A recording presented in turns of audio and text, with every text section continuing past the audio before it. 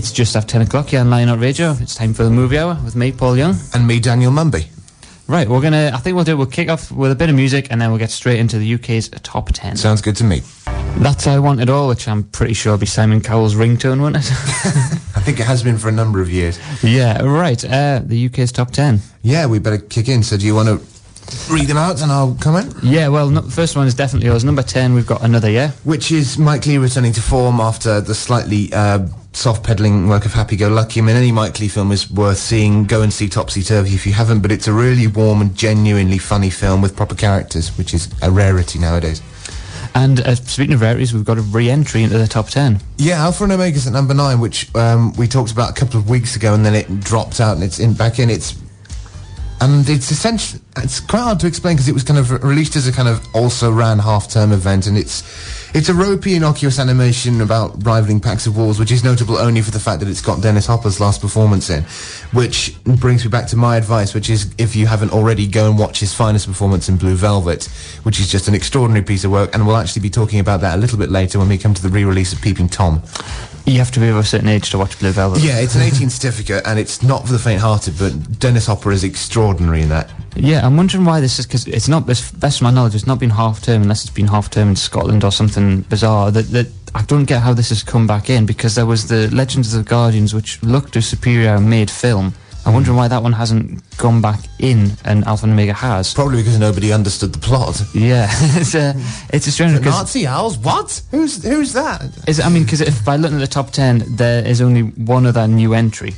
Is it just basically in a slow week so that stuff sort of crept back in? And possibly. I mean, we were struggling for a recommendation last week, and a lot of the films we did recommend were limited release, so it might be. I mean, we'll come to Skyline after another song, but yeah. And speaking of that one's just come back in. One which dropped out, which we were just discussing during the record, was Let Me In. Yeah, there is no Let Me In this week. I mean, it went in at number 8 last week, so there was already a sign that it's underperformed. And as you checked during that song, it hasn't even made its budget back. Yes. So if we could all buy a copy of it on DVD for Christmas, that would really help the film company. Mr. Reeves. Yes. Not Vic Reeves, but Matt Reeves, who also directed Cloverfield.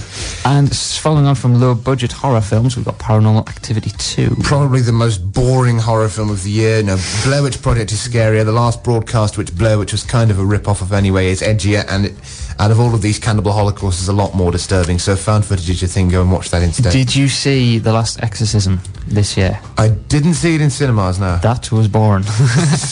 It was 70 minutes. I think the whole film was about 80 minutes long. 70 minutes just sort of following around. It is an interesting idea with this guy trying to expose the myth about exorcisms, and does it actually exist, and is it actually important, and does it, that sort of thing. And then it all went bonkers at the end. Yeah, I heard the ending is a bit of a rip-off of The Devil's Reign. Yeah, it was bizarre. It was like you going, oh, right. So they just resorted to hillbilly ending. Basically, they went, yeah, we're in deep Was there water. a guy sitting in the background with a banjo? There wasn't a banjo, but there was basically every other redneck sort of thing. There was the roadside diner with all the people looking a bit weird and a bit edgy. You will squeal like a pig. Yeah. Yes. How do you follow that comment? With The Social Network at number 7. Which is really great. It'll be interesting to see what kind of attention it gets when the first round of nominations comes out, because I think the Golden Globes and the BAFTAs are only about a month or two away. The interesting thing, I was reading a piece on Rotten Tomatoes just a couple of nights ago, actually, rather, saying that the long listing for the Oscar nominations has already started, because they have the long list and the short list, and then that's whittled down to 5 or 10 nominations, depending on the category. And there's been some furore because Cats and Dogs 2, The Revenge of Kitty Galore, which was widely panned over the summer, has been nominated for a Best Animated Film Oscar.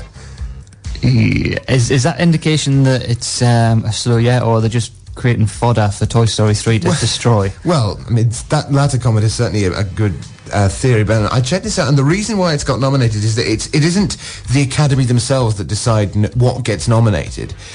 The long list is determined by the film distributors actually putting the film forward, saying, actually, we'd like you to consider this, hence the phrase, for your consideration. I mean, I don't think it stands a chance of getting into the nomination. Somebody sat and went, let's put this forward. Got nothing else to do. This is a dreadful film which represents even a further step down the ladder for Chris O'Donnell. And it's just like, yeah. I see, I grew up with him as Robin in Batman Robin, so I kind of have a little... Should we just have a collective shudder? Yeah. I think we're a minute sighted for his career. So yeah, that's an odd. I don't know. It's like Alpha and Omega getting nominated for Best Animated one. Well, that's not going to happen, I don't think. Yeah, it's well, best of luck if you fancy an outside bet. Yeah, you'll probably get odds of something like 250,000 to 1, and then you never know. Stranger things have happened. Yeah, the Chelsea game, for instance. Yes, I would hazard a guess that if you're going to put your money on Best Animated Film, it's got to be Toy Story. Yeah, it's kind of a nailed on that one. I think I would be outraged if it wasn't. And number 6, we've got Red. I'll defer to you on this one. Which I've seen for the past week. It's a good film. It's a good, solid action/comedy film with Bruce Willis, Helen Mirren, John Malkovich, and Morgan Freeman. But is it good? Is it that good that it's been in the charts for this many weeks? I don't think so. I think it's more an indication that there's nothing else out, which is a strange one, because I know we've got a big behemoth of a Harry Potter film, which we'll get to later. Yes. Which is going to sort of steamroll everything out in its path. But I don't know. It was a good thing. It was kind of like a film, like a 6 or 7 out of 10 sort of film. One which maybe people will pick up on DVD, but for the people that keep going back to the cinema to see it's a bit bizarre. It is a good film, but it's not that good. Yeah, I'm planning to see it on DVD, but yeah, it's a strange one. That at number 5 we've got Saw 3D. Pointless, boring, infantile, stupid, just rubbish. Yeah, I think that should be written on the poster. It's the same old stuff. I nearly give them the publicity they didn't deserve, but in what is they believe is an interesting move, they are bringing back the original character from the first film. A bit of a spoiler, but in the first film the guy chops his leg off to get himself free. Yeah. And he comes back and he's in one of the characters in the end one. It's kind of like bringing it full circle, so hopefully this means it's the last one. It's the same thing, except with it being 3D, there's a few bits that come at the screen. Yeah, I mean, it was actually, its full title, I think, in some territories was Saw 3D, the final chapter. So maybe we're going to get a Saw 8, or is it? Yeah, with that, because of the, I don't think they have any sort of problem with coming up with very bad puns and stuff like that. You can see another one going, Saw 8, the final cut, something like that next year. There's going to be, I think it's got, because it's obviously still in the cinema, it's making good money, and it probably didn't cost that much to make. And it's not like the cast are going to cost a lot, because they're full of nobodies we've ever heard of before. Yeah, and that'll bring us onto Skyline when we come to that in a bit. Yeah, and at number 4, Jackass 3D. Well, I've been thinking about this a bit more, and in terms of the 3D of it, it's kind of the better end of 3D in terms of 3D's a gimmick, and it is used in a gimmicky way, so it's doing kind of what it says on the tin. The problem with it is that it doesn't have any kind of story, and it is just a bunch of infantile stunts laced together with toilet humour. It's basically, if someone sat you down and said, just watch YouTube for an hour and a half, and so you just typed crying baby, laughing baby, man falls over, it's basically David at the dentist. Yeah, it's basically that for an hour and a half. It's a shame, because I did see Johnny Knoxville interviewed on, I think it was the Graham Norton show a few weeks ago, and he's a fairly well-adjusted, which is surprising, individual, and he seems fairly clever, and he's done some other films in the past, and they're all sort of in the comedy genre, but I think he can play better than this. But I suppose I just got when you were saying, well-adjusted and intelligent, I got the impression of him coming out in a Noel Coward smoking jacket. No, he came out with a shirt and tie on, and then proceeded to refuse to wear the tie, and it was just, I don't know. It was, I think, basically the fact that this is such a money-making machine, and as I say, they don't have to sit and write a script. They get a couple of video cameras and say, right, lads, act an idiot. Yep. And they get away with it. At number 3, we've got Despicable Me. I'm going to try and catch this at the Playhouse when it shows a week on Monday, which is the 29th. I mean, I'm put off a bit by the connection with Ice Age, because it's produced by Chris Melanandre, who produced the first 2 Ice Age films, which are kind of all over the place. But it might be kind of good family fun in a kind of disposable way. Yeah, is it, you have to refresh my memory, I've maybe been a bit ignorant here. Do they have the 3D at the Playhouse or not yet? Not as far as I'm aware. Right. Although the Tyneside has just been converted into 3D, they've built another screening room where you can watch Tron when it gets released next month. Really? Is that not one of the first signs of the apocalypse? It is something approaching sacrilege for those of us who like their films in flat, but we'll have to see. Yes. There was something else someone was saying about on the radio. It was like, would you buy a pair of glasses that would let you see in 3D all the time? And lots of stupid people said, "Oh, I don't think I'd like that." No, it'll be like putting on the sunglasses and They Live. You think it's going to be fine, and then suddenly, oh no, everybody's aliens. Yeah, and speaking of aliens, Well, that was very nice. Number 2, it's the other new entry of the week. Well, it's the only new entry because Alpha and Omega was a re-entry, is Skyline. Dumb, derivative sci-fi action film starring a bunch of Z-listers, much like Saw, who it rips off everything from Cloverfield to War of the Worlds, Independence Day, and, of course, Invasion of the Body Snatchers, to which all these kind of alien invasion films owe some kind of debt. It's notable only for the fact that they've managed to make fairly high-quality special effects on a very limited budget, but it's directed by the guys who made Aliens vs. Predator Requiem, and they don't know how to do story or characters. Yes, it's if you like them. Did you see this in the end? Because you said you'd been forestalled. Obviously, my car was otherwise engaged by the parents. Any excuse. But as I was saying to you in the email, it's maybe karma or fate working against saying, look, just stay away from this film. Yes. So it'll be out of the box office in the top 10 in a couple of weeks. So. Yeah, I have a week off work, so I might ruin the week off by going to see it. Can't hurt. And number 1, we've got a due date. Which only exists because The Hangover took money. We're going to have The Hangover Part 2 coming up next summer. On your own head, beard, if you went to see this, just save your money, go and see something else. I've noticed more and more creeping in on certain DVDs that you rent and when you're in shops and stuff. They all have the same sort of quote on them now, which is like, the funniest film since The Hangover. If you loved The Hangover, you'll love this, which means nothing. And so far I've counted about 20 films which are the new Hangovers. So the sequel to The Hangover is going to have to be bloody brilliant. Have you ever seen a film to which The Hangover owes a debt called Very Bad Things with Christian Slater? Oh, that's twisted in places. But it's not brilliant, but it's the first 20 minutes when, shall we say, somebody gets killed in a rather goofy manner involving a coat hanger is... Yes. I think they're referred to as sex workers. Yeah, I mean, I was trying to skirt around that sort of issue considering it's 20 past 10 in the morning, but... We've already had Squeal Like a Pig, so I think we're already trolling the sewer already. Fair enough. I mean, if we can talk about Deliverance, we can talk about almost anything. It's interesting, one last point, if you go and see Tim Burton's Big Fish, if you get that on DVD, which is a terrific film, there is a cameo in it by Billy Redden, who is the banjo player in Deliverance. He turns up for about 3 seconds playing a banjo on a swinging seat. He was, we watch that at work sometimes when we're bored. We put the old Deliverance clip on YouTube, and that lad is just...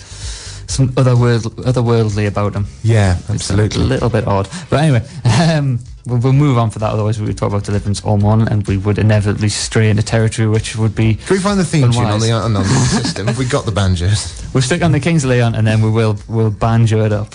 Yeah, and then we'll talk about The Man Who Fell to Earth. Yes. Lionheart Radio.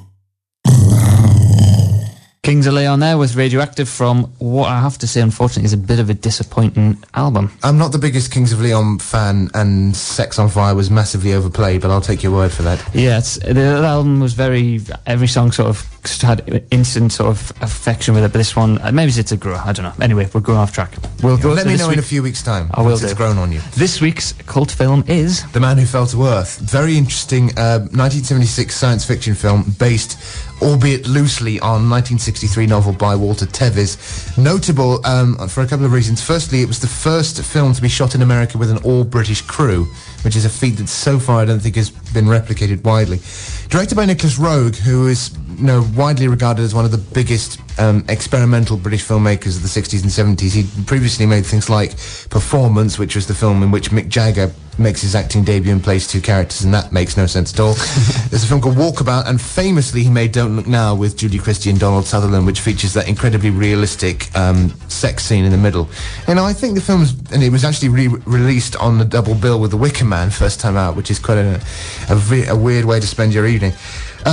Couple of other things. It was produced by Barry Spikings and Michael Dealey. They would later team up for The Deer Hunter, and Michael Dealey is quite an important guy to me because he's the guy who produced Blade Runner. So, there is a certain amount of prestige that goes with the film.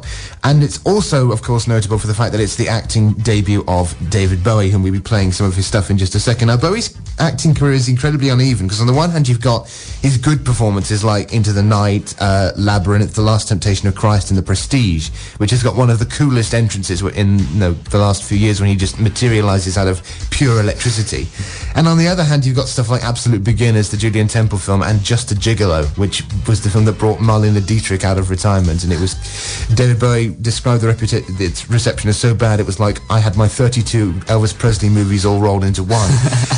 So the plot, although I used the phrase quite loosely, is David Bowie plays an alien called Thomas Jerome Newton, who comes from a far-off, unnamed world. The planet is dying, and he comes down to Earth in search of water, hence the man who fell to Earth. He sets up a company called World Enterprises to raise the money, patenting a series of inventions which use technology which is far in advance of the Earth's own, and he becomes incredibly rich in a short space of time and comes to the attention of a rogue scientist played by Rip Torn. And you were talking about... was while we were off there. What was it you were saying, Ewan? He was the main guy in Men in Black. He was like the boss of the Men in Black. Yeah, I mean, he's quite a well-considered character actor, but this is one of his first kind of big roles. Yes, and we also discussed another film which I don't even think we can say the title. Yeah, better not. Let's not risk it. So, in addition to his meeting with Rip Torn, Bowie's character also develops a relationship with a girl who's played by Candy Clark, and eventually gets distracted from his desire to help the planet and stays on Earth to become a drunken recluse. And that's the central irony of the story. A man who goes out searching for water ends up becoming a drunk. We're going to play something from David Bowie's 1977 album Low, because it does have a relevance with the film in terms of the connection between Bowie's music and film career. So we'll just play a couple of minutes of this and then we'll talk about it. I think you get a fair idea from that. I mean, what sort of things come into your mind when you hear that? Well, I'm kind of tarnished because I've watched bits of this film because it is available on YouTube. Other sites are available. I didn't say that. It just seems like a perfect thing you could play at the beginning of the film, because the beginning starts with him. It's a very slow thing where he walks down this, like what looks like a quarry, and then he's wandering around the town, and then there's the drunk who's in there's an abandoned fun fair, and the drunk sort of shouts at him, and it just could sum up. That music could play in the background, it would be perfect for it. Yeah, and that's exactly the kind of reaction. The reason we played a track from Low is that during the filming of Man Who Fell to Earth, which kind of took place in 6 months through 1975, and the film came out early the following year, Bowie's life and the character sort of became intertwined. It was made at the height of his cocaine addiction, when he was living off, in his own words, a diet of cocaine, red peppers and milk, which is a lifestyle we do not condone on this programme.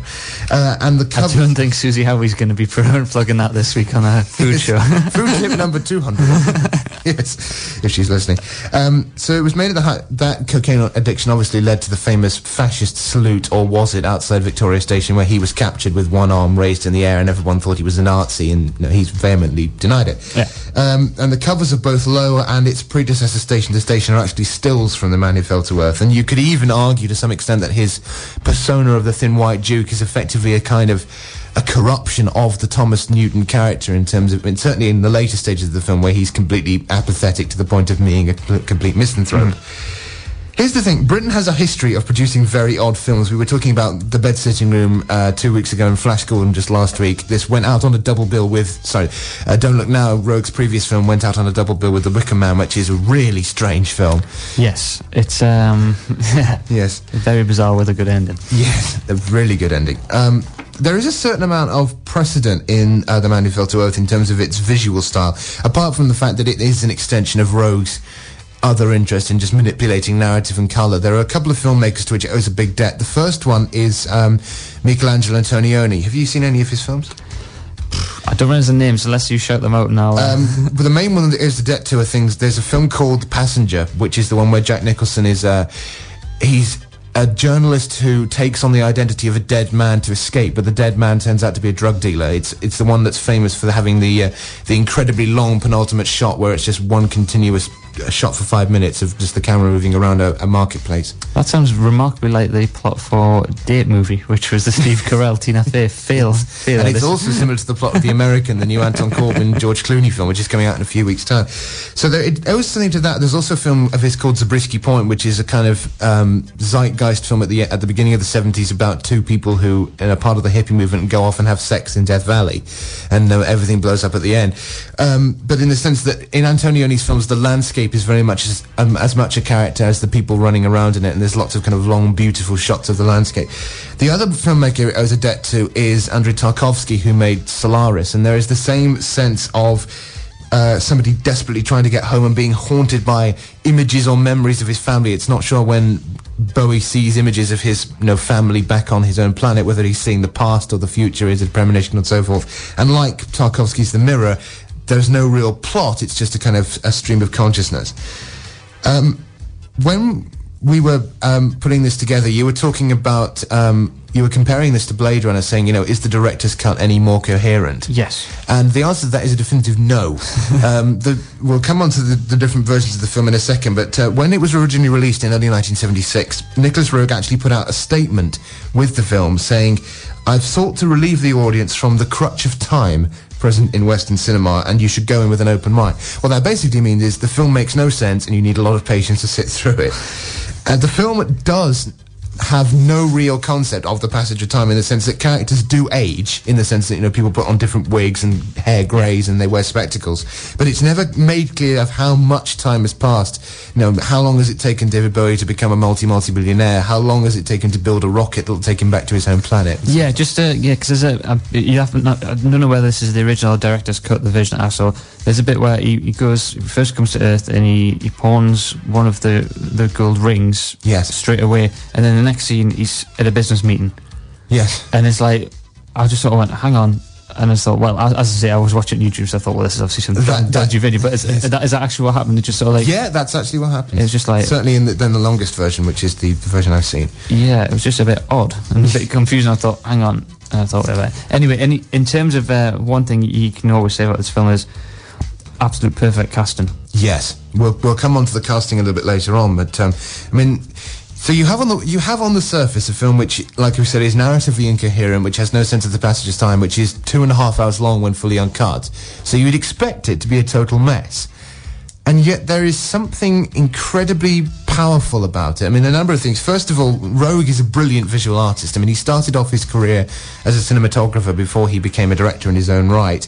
And he's a director who knows how to manipulate light and colour to create uniquely striking images. You think of all the images in Don't Look Now, where it's the strange colour of blood that he has, which is the exact same colour on screen as the girl in the red coat, which is not going to give the ending of Don't Look Now away, although if you haven't seen it, by all means check it out. There are just uniquely striking moments in it, like the scenes of Bowie's home planet, where you've got this desert and people wandering around with no hair and yellow eyes with air packs on, and yet there's a monorail going through it, and you think, okay, how does that work? It does manage to take a very... as far as I'm aware, the novel is quite a kind of straightforward, normal science fiction novel, in the sense that it proceeds in a linear fashion, and he just basically takes it and says, okay, let's mix it up a bit and see what we can get. The film is absolutely a product of its time, in the sense that it is a deeply druggy experience. Did you get the sense when you were watching bits of it of, this is quite a trippy thing? Yeah, I think, because obviously in some places it's obviously not got cutting-edge special effects and whatnot, so and so you sort of look and just go, it does have that look of it, I don't know, like, I wouldn't like to say made by people on drugs, but... well, in Bowie's case, that was true, but... Yeah, it has, it's just that thing, you just sort of go, it's just, like... bizarre, not bizarre for the sake of being bizarre, but just sort of watching going, okay. And some films that you've got there, like oh, you're either with us or this is what we're going to do, and we don't really, like you said, we're not really bothered whether the audience get it or not, because we get it and they're a bit pretentious. But this is just, I don't know, just had a very odd look about it. The closest comparison I would draw in terms of its psychedelic edges, if you've ever seen Ken Russell's adaptation of Tommy, the Who's concept album, there's a whole sequence in that called the Acid Queen sequence, where Roger Daltrey is given LSD in a kind of iron suit by Tina Turner, who's playing the Acid Queen. And in that sequence where you have an iron suit with him being injected with loads of needles and red liquid running all over the place, and the camera is kind of zooming in and out all the time, and then every so often the suit opens up with this really kind of graphic image of like Roger Daltrey covered in blood, or Roger Daltrey covered in poppies, or Roger Daltrey's father kind of twitching because he gets killed off at the beginning of the film. That's a spoiler. So like I say, there are druggy elements of it. The opening scene in the quarry, which you were mentioning, does resemble the footage of Syd Barrett, the lead singer of Pink Floyd, tripping on magic mushrooms in a quarry. There's that kind of rare footage. Some people think it's faked, but actually, as far as I'm aware, it's genuine. And it may be that the only way to explain the film is like being in an extended state of drunkenness or on an acid trip, in the sense that not much makes sense, and you don't really have any control over what's going on, but it's not an entirely unpleasant experience. Should the listeners watch this film whilst taking LSD? Of course not. We do not condone drug use or abuse of any kind on this programme, or indeed alcohol abuse. But he's nodding his head, listeners. No, I'm not nodding my head. I'm just kind of saying, glad we got that out of the way. The film is, in many ways, it's a bridge between, the novel is very much a product of the 60s, but it's a kind of bridge between the late hippie peace, love and drug stuff of the late 60s and all the kind of paranoia in the 70s that came after the Altamont concert with the Rolling Stones. The film is also deeply indulgent insofar as there are large amounts of nudity. For instance, both Bowie and Rip Torn displayed their, can we say manhoods at this time in the morning? Is that the kindest way of putting it? Yeah. Yeah, they display their respective manhoods in the fully uncut version. There's a rather esoteric in-joke about Rip Torn sleeping with there's a montage of him sleeping with loads of students, and they make jokes about their respective fathers, which doesn't make sense if I said it now, and it is a bit odd. But, see the film. There are also some very rough sex scenes in it, which kind of resemble a mugging rather than anyone else. You're certainly not it's not the sort of sex scene which you will watch on a loop to be titillated by, and I think that was completely the intention of the filmmaker.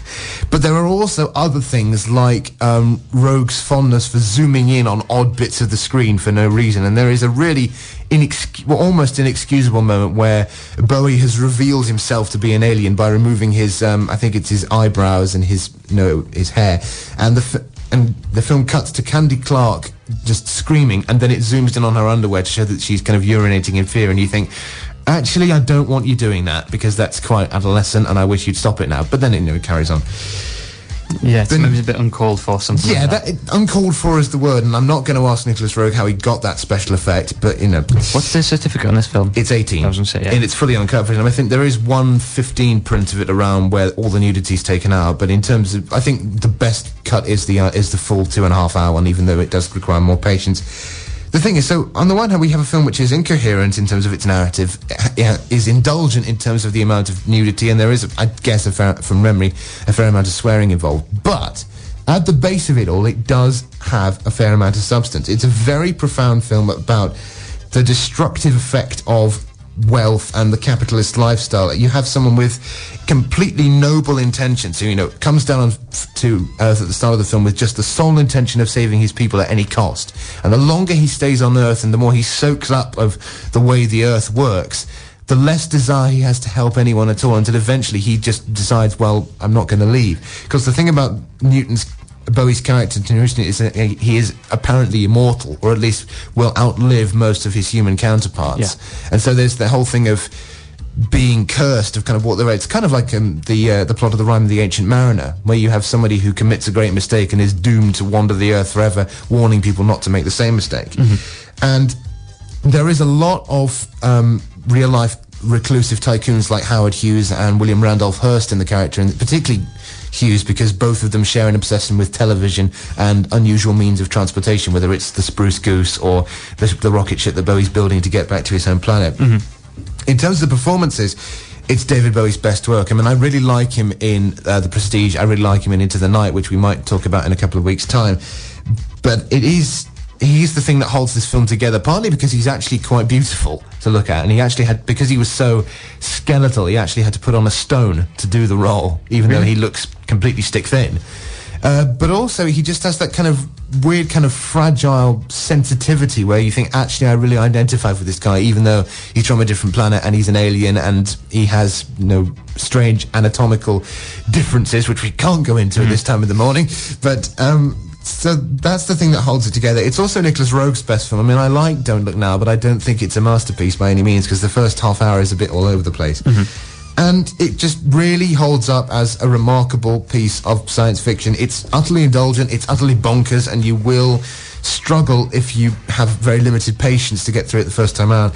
But if you stick with it, all the kind of substance will come through, and it's a deeply cinematic experience. Right then, just to close off, let me put this point there. Sure. If it's obviously the sort of thing I got, it was obviously in terms of a film and the plot thing was ahead of its time.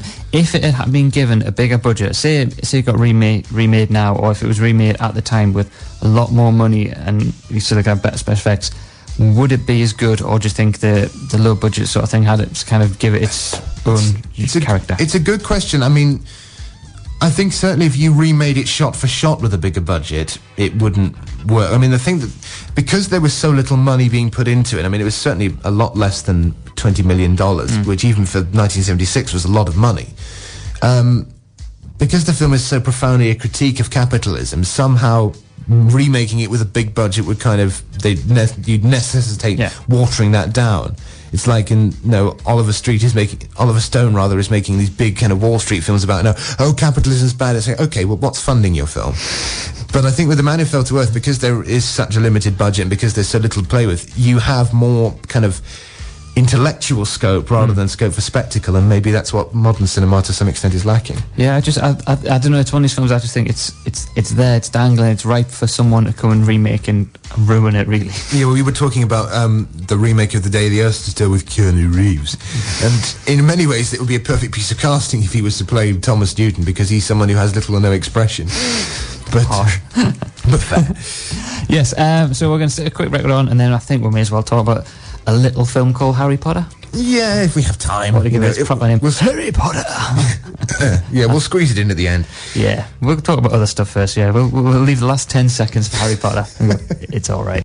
This is the fresh sound for the district. Live from Alnwick. This is Lionheart Radio. Hand in Glove by the Smiths there. Rather awesome. Mm-hmm, absolutely. Right, over to Daniel. Right, before we do the big new releases of the week, there's a couple of re-releases or kind of special seasons that I'd like to just give a rein out. First of all, there is a re-release for the 50th anniversary of Peeping Tom, which is a really important British psychological thriller directed by Michael Powell, and it effectively ended his career when it was first released. It was kicked all over town. People said it was, lurid and obscene and just unnecessary.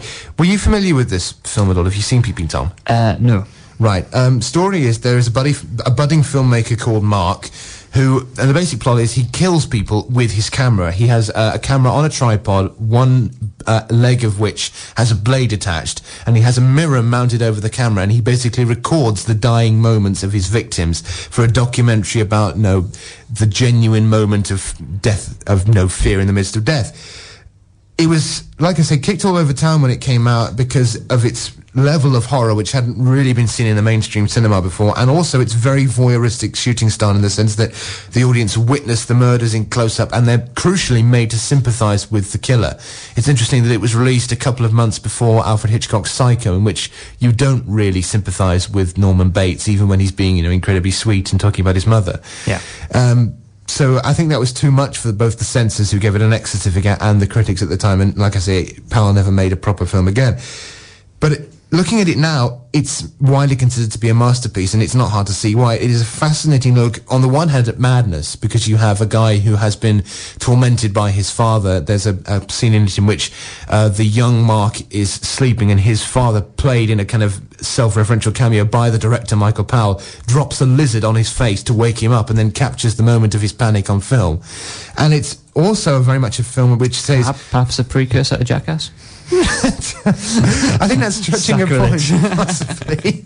I don't think the Michael Powell estate would appreciate that if you just, wrote I retract that statement. Yes. But there's also, the interesting thing about the film is that it's a film which kind of, if you look at a film like Federico Fellini's 8½, which is a self-reciprocal film about how hard it is to be a filmmaker, but also how joyous filmmaking is, Peeping Tom basically says actually the director is effectively a murderer, in the sense that he will, in inverted commas, commit murder and do horrible things to his cast in pursuit of the perfect shot. And about, in the end, how audiences are all voyeurs because we're watching these people being other people and getting some kind of hidden thrill out of it. We mentioned earlier on in the show about David Lynch's Blue Velvet, which is a prominent film about voyeurism and going into the dark depths of what seems like actually quite superficially beautiful society. And in many ways, this is the kind of long-term precursor for this. So if you're a fan of David Lynch's work, I suggest you go and check Peeping Tom out when it's on limited release, but you can see it in various places. The other thing, very quickly, before we talk about a certain Harry Potter film, there is a Powell and Pressburger season taking place at the Side Cinema in Newcastle, which is just a few minutes away from the central station. They show films every Tuesday night, and they're showing 4 of their films starting next Tuesday with A Canterbury Tale. Then I Know Where I'm Going on the 30th of November, Black Narcissus on the 7th of December, and then finishing up on the 14th with A Matter of Life and Death. Tickets are £5. They're available from the Side Cinema website, which I think is amber-online.co.uk, and all screenings start at 7:30. So if you're a fan of British cinema, go along, because Powell and Pressburger are one of the great British filmmaking duos. Sounds good. Right, shall we talk about a certain new release which is going to dominate the box office? Yeah, there's a little film that was a little British, independently spirited, quirky, offbeat. It's probably going to have no life outside of DVD. Yeah. We're talking, of course, about Harry Potter and the Deathly Hallows Part 1, it's rubbish. The backlash starts now. Don't go and see it. First it was the anti-Saw 3D campaign, and now it's this. No, that was preceded by the anti-Danny Dyer campaign of earlier in the year, which was backfired.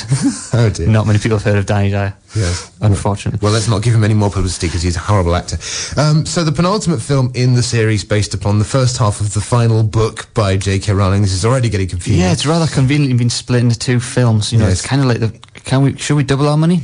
Yes, we shall. Well, they're also splitting the last Twilight book into 2 films as well, so you're going to get Breaking Dawn 1 and 2 in a couple of in a few months' time. I'm more on board with Twilight than I am with Harry Potter. Yeah, I'm kind of agnostic about both. So, directed by David Yates, who has helmed every Potter film since Order of the Phoenix, so this will be his 3rd, and then he'll subsequently make his 4th film when the second part comes out next July. The story, roughly speaking, although it's difficult to get people on board when we're this far into the series, is Lord Voldemort is coming to power, the Ministry of Magic has been overrun, Lucius Malfoy is out of the prison of Azkaban, and our heroes are on the run trying to destroy the Horcruxes, which are items which contain a portion of Voldemort's soul, which mean that he can live forever. You say are you familiar with the books of Harry Potter? Because I'm not at all. I have not read a single book. I'm literally catching up. I catch up on the films as they come out. Yeah, I read the first few pages of Philosopher's Stone and got bored, so I left it. I have read the last page in W.H. Smith's. I always have the habit of just reading the last page first thing. I wonder how they get there. They don't get there, they'll die. Spoiler. Just kidding. Yes. Even if it's a fake spoiler. So despite my reservations with the books, and despite the fact I've only seen the first 3 films, of which Azkaban is really terrific, directed by the same guy who made Children of Men, there are some interesting things about this from a visual point of view. It's beautifully shot in the sense that they've got that kind of drained out look, which suggests it's going much more towards an art house film. You've got the undercurrents coming out, and there's a whole debate on the Internet Movie Database about whether or not the last Harry Potter book is an allegory for the rise of fascism, which is an interesting angle to take on it. And I wouldn't have thought so. I'm not sure whether I buy that, although there is invoking things like Terry Gilliam's Brazil, which is, the Ministry of Magic. It looks like the Ministry of Information Retrieval in Brazil, although it's obviously not a perfect match for it. Mm-hmm. The only other thing that interests me is that it's interesting that a mainstream blockbuster is being so deliberately downbeat in saying, there will be action set pieces in this, but we do expect you to be on board for the best part of 2.5 hours, and if you can't sit through it, well, tough. Yeah, it's quite a not an arrogant sort of thing, but it's like saying, we've got 5 hours of film coming over the next 2 years. Yes. Deal with it. I mean, certainly I prefer that than, because there was recently a film called Carlos, which was released in its original cinema release. It had the 2.5 hour cut, and then they released the director's cut, which is 5 hours long. Yeah, that's just a bit self-indulgent. Yeah, that's when you need to go, no, it's either 2 films or 1, make up your mind. So yeah, I mean, I think it's not for me to say whether it's going to be the best film in the series, because like I say, I've only seen up to and including Prisoner of Azkaban, but you can kind of liken it to Daniel Radcliffe's hair. Basically, the more hair gel he wears and the more trendy his haircut, the more angsty and dark and moody he gets. So is there a gel overload in this film, do you think? Yeah, it's very much the bit of the moody gel, sweeping the fringe out of the face sort of thing, and it's like you say, they make it this because to illustrate that it's a dark, moody film. They make it dark in terms of lighting, and they just have it look. I'm wondering if he's ever been tempted to actually, because he's got the Voldemort scar on his forehead, and whether he's actually been tempted to gel his hair into the shape of that lightning bolt, because that would be one hell of a quiff. Yeah, I think we should. We should have suggested that. We could have copyrighted that hairstyle. See, Hollywood, they never come calling on the show. Honestly, just unoriginal. So yeah, I mean, it's from all the trailers and the posters, and it's a light blues and greys, and it's just, I don't know, It's one of the films you couldn't watch on a Saturday afternoon in the summer because the sun shines through the curtains. You wouldn't be able to see it. I think that's a fair point, but... like the Batman films, you can't watch them on a summer afternoon. No, it's like, hey, let's have a barbecue and watch The Dark Knight. Yes. Do you want to know why I use a knife? So... That's a 12-second video. We can talk about it in the morning. It's fine. Yeah, I think, well, basically, there's no point in saying whether we think it's good, bad. You're just going to go and see it anyway. Yeah, it's going to take huge amounts of money. And to be honest, out of all the stuff that's in the top 10, it's good that something like this is coming along, which actually stands Yeah, it's good to have something new. Yes. Give us something different to talk about in the forthcoming weeks in terms of the top 10, because Jackass 3D and Red and Social Network, they've been here forever. Yes, although Social Network, I'm not complaining. It's a really great film. Should we mention a couple of others before we round up? We have 2.5 minutes, so go for it. Right, a couple of things very quickly. Chico and Rita, which is a Spanish animation by a guy called Fernando Treba. It's about a Cuban pianist and his chanteuse, which is a singer who sings songs written by somebody else. They fall in love. She becomes a superstar, which compromises their relationship. They go back together, but then he's deported back to Cuba, and it's kind of, it's an adventure in which love conquers all. Number of things. The animation in this was a bit off-putting because it reminded me of a film called Bebe's Kids. I don't know if you've seen that. It's a really kind of odd 90s animation about... which kind of set in place the whole cliche of man wanting to get together with single mum with kids. Yeah, it's not very good, but it's notable for its unique animation. But it does look kind of genuinely heartwarming, and it's got a good jazz soundtrack. It talks about the founding of the Buena Vista Social Club. So if that's your bag, go and catch that. The other thing we should mention is Uncle Boonmee Who Can Recall His Past Lives, which is probably the most cumbersome title of the year. A film which beat the Mike Leigh film Another Year to the Palme d'Or at Cannes, directed by, and I'm going to try and pronounce his name, Apichatpong Weerasethakul, who is colloquially known colloquially known as Joe. That's what he prefers to be called. I think we'll be called Joe from now on. Yes, so it's a film by Joe. The story revolves around a guy called Uncle Boonmee, who's an elderly man who has liver damage. One day his dead wife appears to him and he starts going through his past lives. There's some very strange stuff in this film, including a gorilla-like spirit with red glowing eyes and a woman apparently having... a very prominent relationship with a catfish, shall we say. And it's one of those films where you'll either come out of it thinking this is a really profound meditation on the transition between life and death and reincarnation, or you'll think this is totally pretentious garbage and it's ripping off David Lynch and Gaspar Noé, and just not interested. Right then, we've got 20 seconds, so to round up the film of the week. Harry Potter and the Deathly Hallows Part 1. If you're not up for that, go and see The Social Network if you haven't already. This week's cult film is The Man Who Fell to Earth, and next week's we'll do They Live, John Carpenter. Yeah, we'll be here in some form next week, and also the podcasts are being uploaded on the website shortly, so you can stay in touch with us and catch up on previous shows you may have missed. And we'll get back to the music. No, we'll get back to the news, and then we'll see you all after that. See you next week. Lionheart Radio, the voice of Northumberland.